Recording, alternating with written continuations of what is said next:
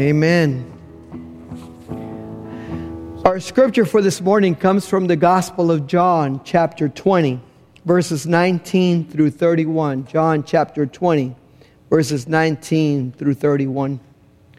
When it was evening on that day, the first day of the week, and the doors of the house where the disciples had met were locked for fear of the Jews, Jesus came and stood among them and said, "Peace be with you." After he said this, he showed them his hands and his side. Then the disciples rejoiced when they saw the Lord. Jesus said to them again, "Peace be with you. As the Father has sent me, so I send you." When he had said this, he breathed on them and said to them, "Receive the Holy Spirit. If you forgive the sins of any, they are forgiven them. If you retain the sins of any, they are retained." But Thomas, who was called the twin, one of the 12, was not with them when Jesus came. So the other disciples told him, "We have seen the Lord." But he said to them, "Unless I see the marks of the nails in his hands, and put my finger in the marks of the nails, and my hand in his side, I will not believe." A week later, his disciples were again in the house, and Thomas was with them. Although the doors were shut, Jesus came and stood among them and said, "Peace be with you." Then he said to Thomas, "Put your finger here in my hands. Reach out your hand and put it in my side. Do not doubt, but believe." Thomas answered him, "My Lord and my God." Jesus said to him, "Have you believed because you have seen me? Blessed are those who have not seen and yet have come to believe." Now Jesus did many other signs in the presence of his disciples, which are not written in this book. But these are written so that you may come to believe that Jesus is the Messiah, the Son of God, and that through believing you may have life in his name. Word of God for us this morning. Thanks be to God. Let us pray. Heavenly Father, I thank you for this word. I thank you for the opportunity to share it this morning. I thank you, Lord, for the testimony of the disciples on this Easter day as they witness, Lord, your Son, Jesus Christ, risen from the dead. We ask, O Lord, that you will speak to us through this word, that you will give me your thoughts, to me my own. In Jesus Christ I pray. Amen. So how do you identify people? Because it's not so easy when everybody's wearing a mask. You remember what happened when everybody started wearing masks? We had to squint and look a little closer because we weren't sure who that was.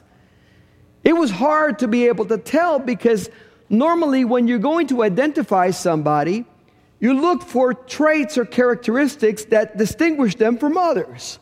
And if all you can see is right there, it's sometimes hard to be able to tell who they are.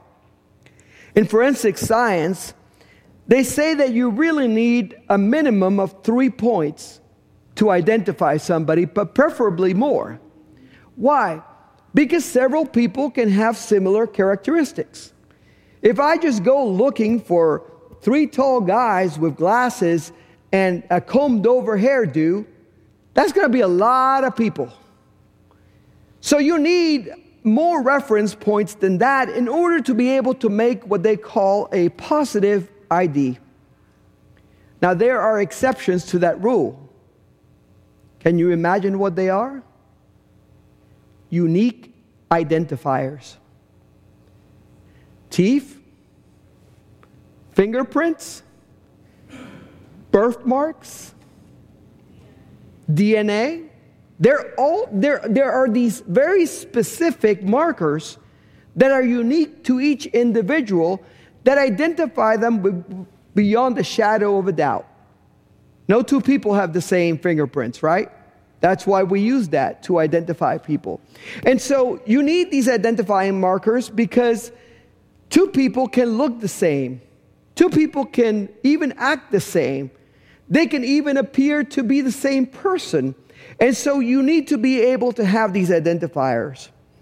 It is not uncommon for adults to have tattoos or scars or things like that that show that they're them because nobody else has that. You know, nobody else has my finger mark. They just don't. I have it. That's it. Now, somebody else might have a similar scar, but not in the exact same place, exact same length, because of the same exact reason.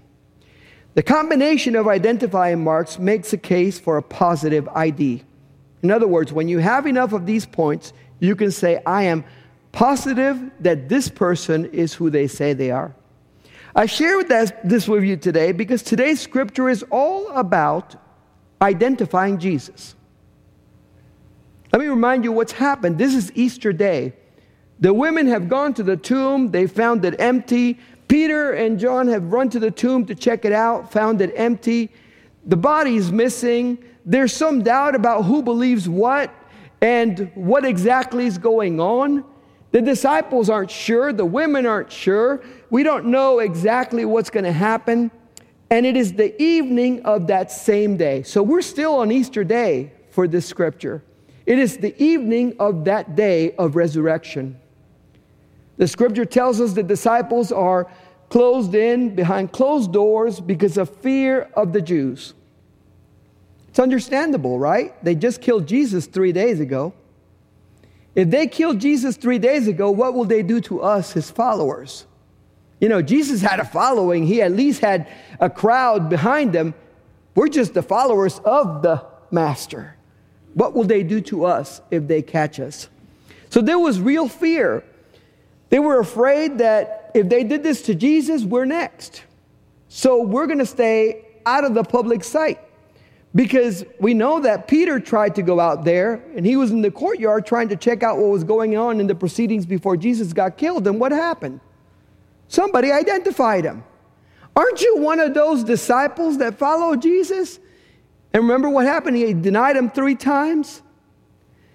They didn't want to go through that. They didn't want to put themselves at that. So they were so afraid that they would not leave their home. Again, we thought we would never be able to relate to that. How many people were sequestered at home about 2 years ago for weeks and weeks and weeks? How many were afraid to get out because you could catch COVID and we didn't know what the result would be? How many were worried that they would die if they went out? I mean, it was a real fear. Can we relate to the disciples a little bit on this? They were afraid that if they walked out that door, they could be putting themselves in harm's way and they could be killed, arrested, tortured, who knows what. And they were so afraid that they would lock the doors and stay inside. And it is at that moment, that evening of Easter, that Jesus appears before them with the words, "Peace be with you." Clearly, peace was not one of the things they had. They didn't have that. They had anxiety, they had fear, they had sorrow, they had grief, they had uncertainty, they had a number of things. Peace was not one of the things that they had. Jesus tells them, "Peace be with you," because he knew that is what they needed. He knew that in the middle of their concern and anxiety over what was going on and their fear, they needed to know that they could have peace because he was with them. You remember how you felt when we first weren't able to get out? It was a different feeling, wasn't it? Because you felt like you didn't have the freedom to do as you wanted. And I'm sure that the disciples on this day had felt that way. When Jesus tells them, "Peace be with you," I'm sure they must have thought to themselves, "What peace? We can't have peace. You were just killed 3 days ago. They'll come after us next. What peace?" And Jesus has to repeat it again. "Peace be with you." He had to tell them twice because the first time they clearly didn't get it. He had to repeat it. Jesus was wishing them something that they didn't have, which tells me something about Jesus. He always knows what we need before we need it.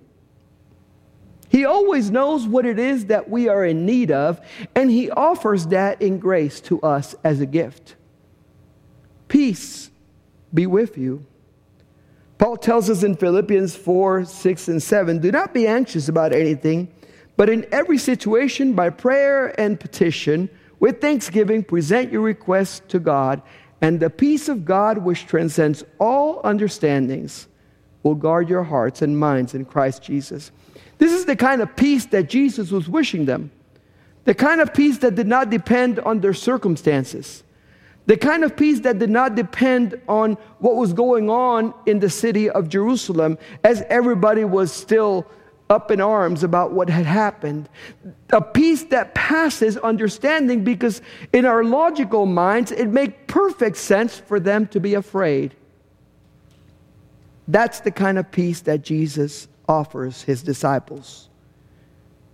The peace that I want transcends all understanding and goes beyond my comprehension. But Jesus has just appeared before them after his death. And so immediately, what does he do? He shows them his hands. He shows them his side. What is he doing? He's showing them the identifying marks that let them know that the one standing before them is actually him. He's helping them make a positive ID. You have to understand that some of them probably thought he was a ghost. Some of them probably thought maybe this is an angel or a messenger from God. Some of them might have thought the opposite. Maybe this is a demon or something. They had all kinds of questions. And so Jesus had to show them that it was really him. Here are the identifying marks. How many people do you know walking around with nail marks? How many people do you know that are going to have this piercing on the side? Know that it's me. Peace be with you. I want to tell you that peace comes when Jesus is with you, because he is the peace of God that passes all understanding. Did you know that in the Christian tradition, the phrase, peace be with you, has been shared over and over again, not just as an affirmation, but also as a response. Peace be with you. Oh, come on, you know this. And also with you. If you were Presbyterian, you'd be shouting that, because they're on automatic. It's funny when we have meetings and there's a lot of Presbyterians and they want to get everybody to be quiet. They go, peace be with you. And they all go, and also with you. And everybody's quiet. It's an affirmation. An affirmation of what? Of the peace of Christ that is with me, but also with you. The peace that we both need and we both share and we both declare on each other. That is what Jesus was bringing. After 2,000 years in Christianity, we are still affirming that we need the peace of Jesus that passes all understanding, and that only Jesus can give it, and that we all need it right now. Well, in a world that is torn apart by war and rumors of war, does anybody not want peace? We want peace, but the peace that is not just a ceasing of strife, but a peace that passes all understanding. After saying this, Jesus showed them the hands, the side, and he let them identify him. He let them come to the conclusion that it was really him. And it's interesting, the scripture says that it wasn't until Jesus showed them the marks and was fully identified as Jesus that they rejoiced. Before that, they were just like, we don't know about this. But once they were able to identify him, the joy of knowing that that was Jesus back from the dead took over. You heard the story of Molly and how she had an identifying mark. I got to tell you, when I turned that dog over and I went down her belly and I found that little blue line that they had drawn where the surgery was, I didn't care how dirty my car was. I didn't care how much she stunk. I didn't care that she was all over the place, running back and forth in all the seats of the car, making sure the stink got everywhere. I only cared about one thing: the joy of having her back. And I am sure that when the disciples made that positive idea of Jesus, when they realized this really is our Master, our Lord, our Savior, their joy overcame their sadness. They became joyous because they knew that the Lord was back, and this changed everything. They became so overjoyed they probably couldn't contain their excitement and knowing that Jesus was back from the dead. This changed everything because, let's face it, death is our biggest enemy. Being dead, being absent is our biggest enemy. And Jesus, in appearing before them, had just shown them that he had defeated death. And that because he lived, now you and I could live our lives in victory, knowing that death could never take us permanently, because Jesus had promised us eternal life. This is when I remember Paul's writing, "Death has been swallowed up in victory. Where, O death, is your victory? Where, O death, is your sting?" Jesus took the sting out of death. Because as Christians, we know that if we die in Christ, we will be raised with him, and therefore we have nothing to fear. We have nothing to fear when it comes to passing from this life to the next. And that is the affirmation that came to the disciples when they saw Jesus. He defeated death. This changes everything. Jesus was basically telling them, you don't need to be afraid anymore. You can go out. You don't need to be scared anymore. Because the worst they can do is what? Kill you? They kill you, you're going to be with me. The worst they can do to you is take your life. You'll just be with me. There's nothing to be afraid of. Jesus then told them, I'm going to breathe on you the Holy Spirit so that you have the power to forgive sins and retain sins, so that you have the power from God and the authority from God to continue the work that I have started. You see, he was letting them know that it wasn't time to pack up and go to heaven. It was time to get busy getting more people to know about him, so that the kingdom of God could continue to grow, and so that the gospel could reach every corner of the world. I don't know how many of you know, but most of the disciples were martyred. Most of them were killed in brutal and terrible ways. But every one of them went somewhere and told people about Jesus. Every one of them went to where they felt led by God in order to share the gospel of Jesus Christ and made their life count for the kingdom of God. Every one of them understood that they had been called by God to follow in the footsteps of Jesus, to feed the hungry, to clothe the naked, to care for the sick, to free the captives, to do the work of the kingdom of God. And with these words, Jesus was giving them not just power, but authority to go and do that. Do you realize that that same power and that same authority is ours today? That Jesus has given us, as his followers, the authority to go and offer grace and forgiveness to others.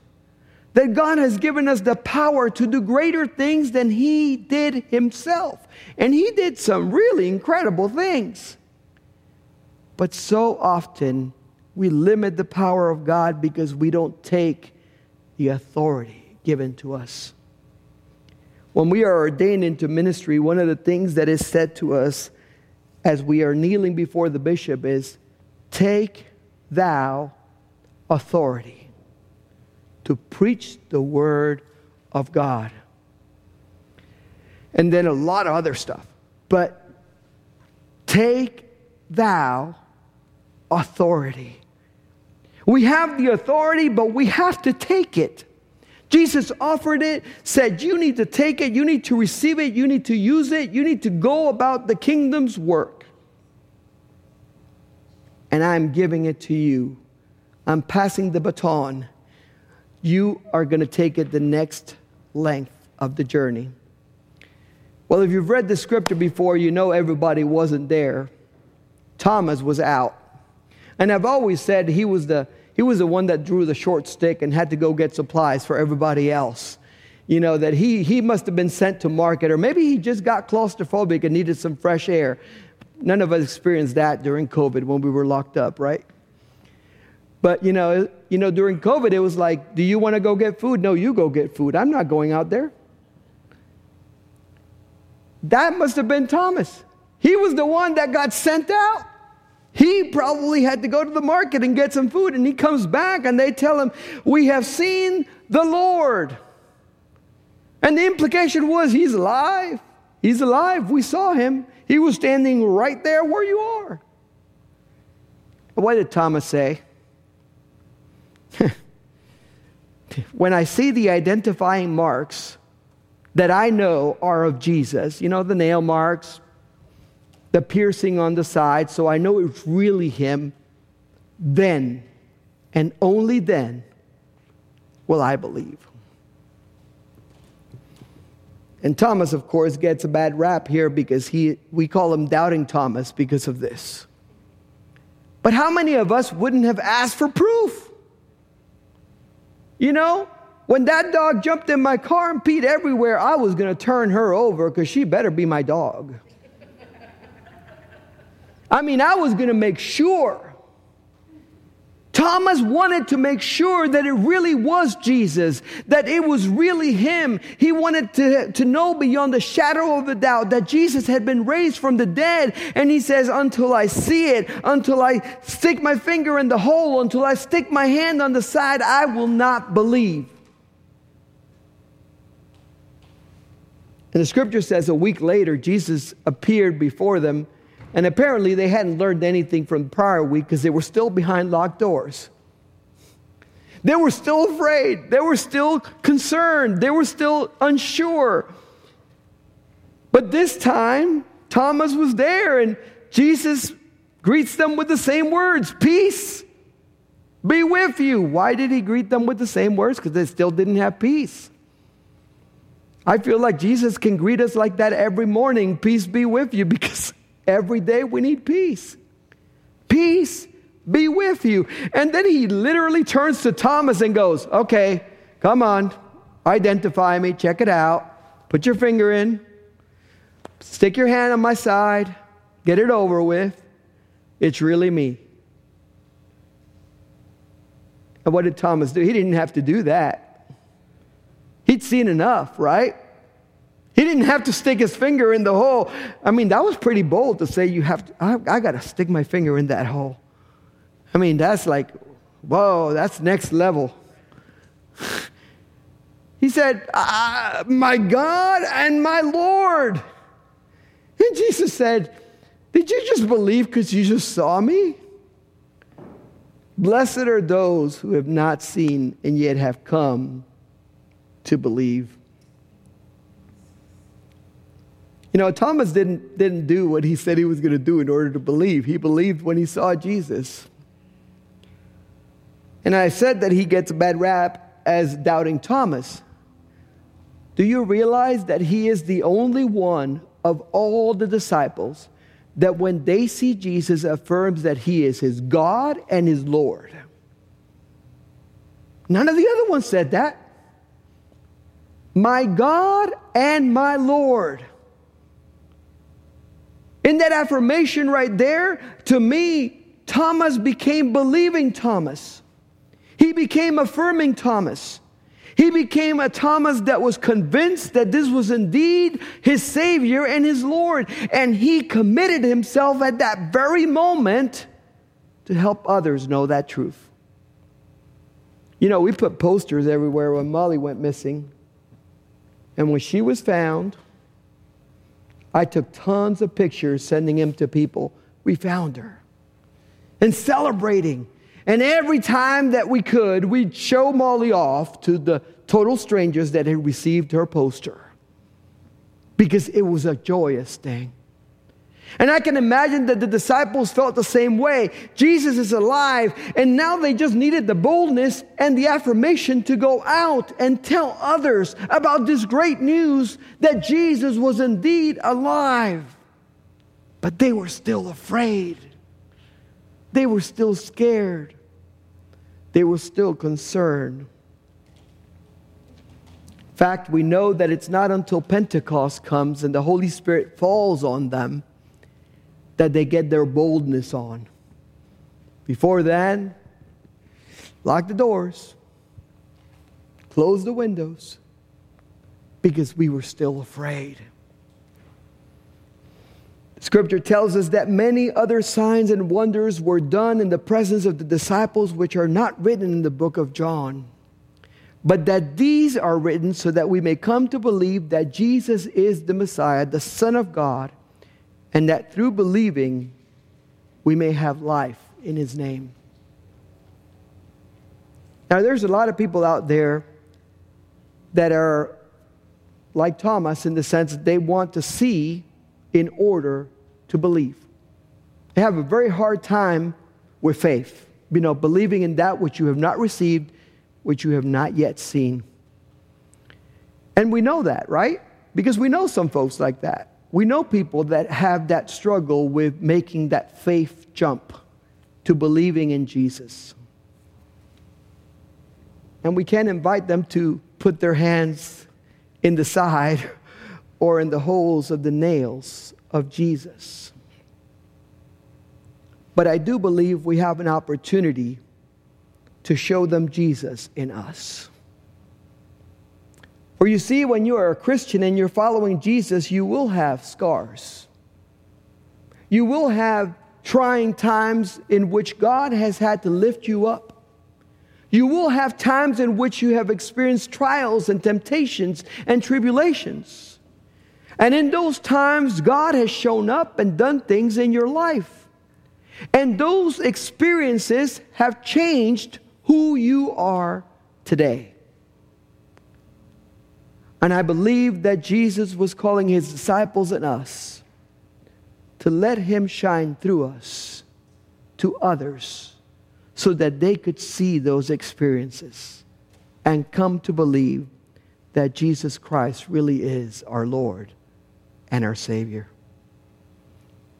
We might not be able to show them the nail marks of Jesus, but we can surely tell them about our own hurts and pains and sorrows and struggles. And we can tell them how God has been with us in those things.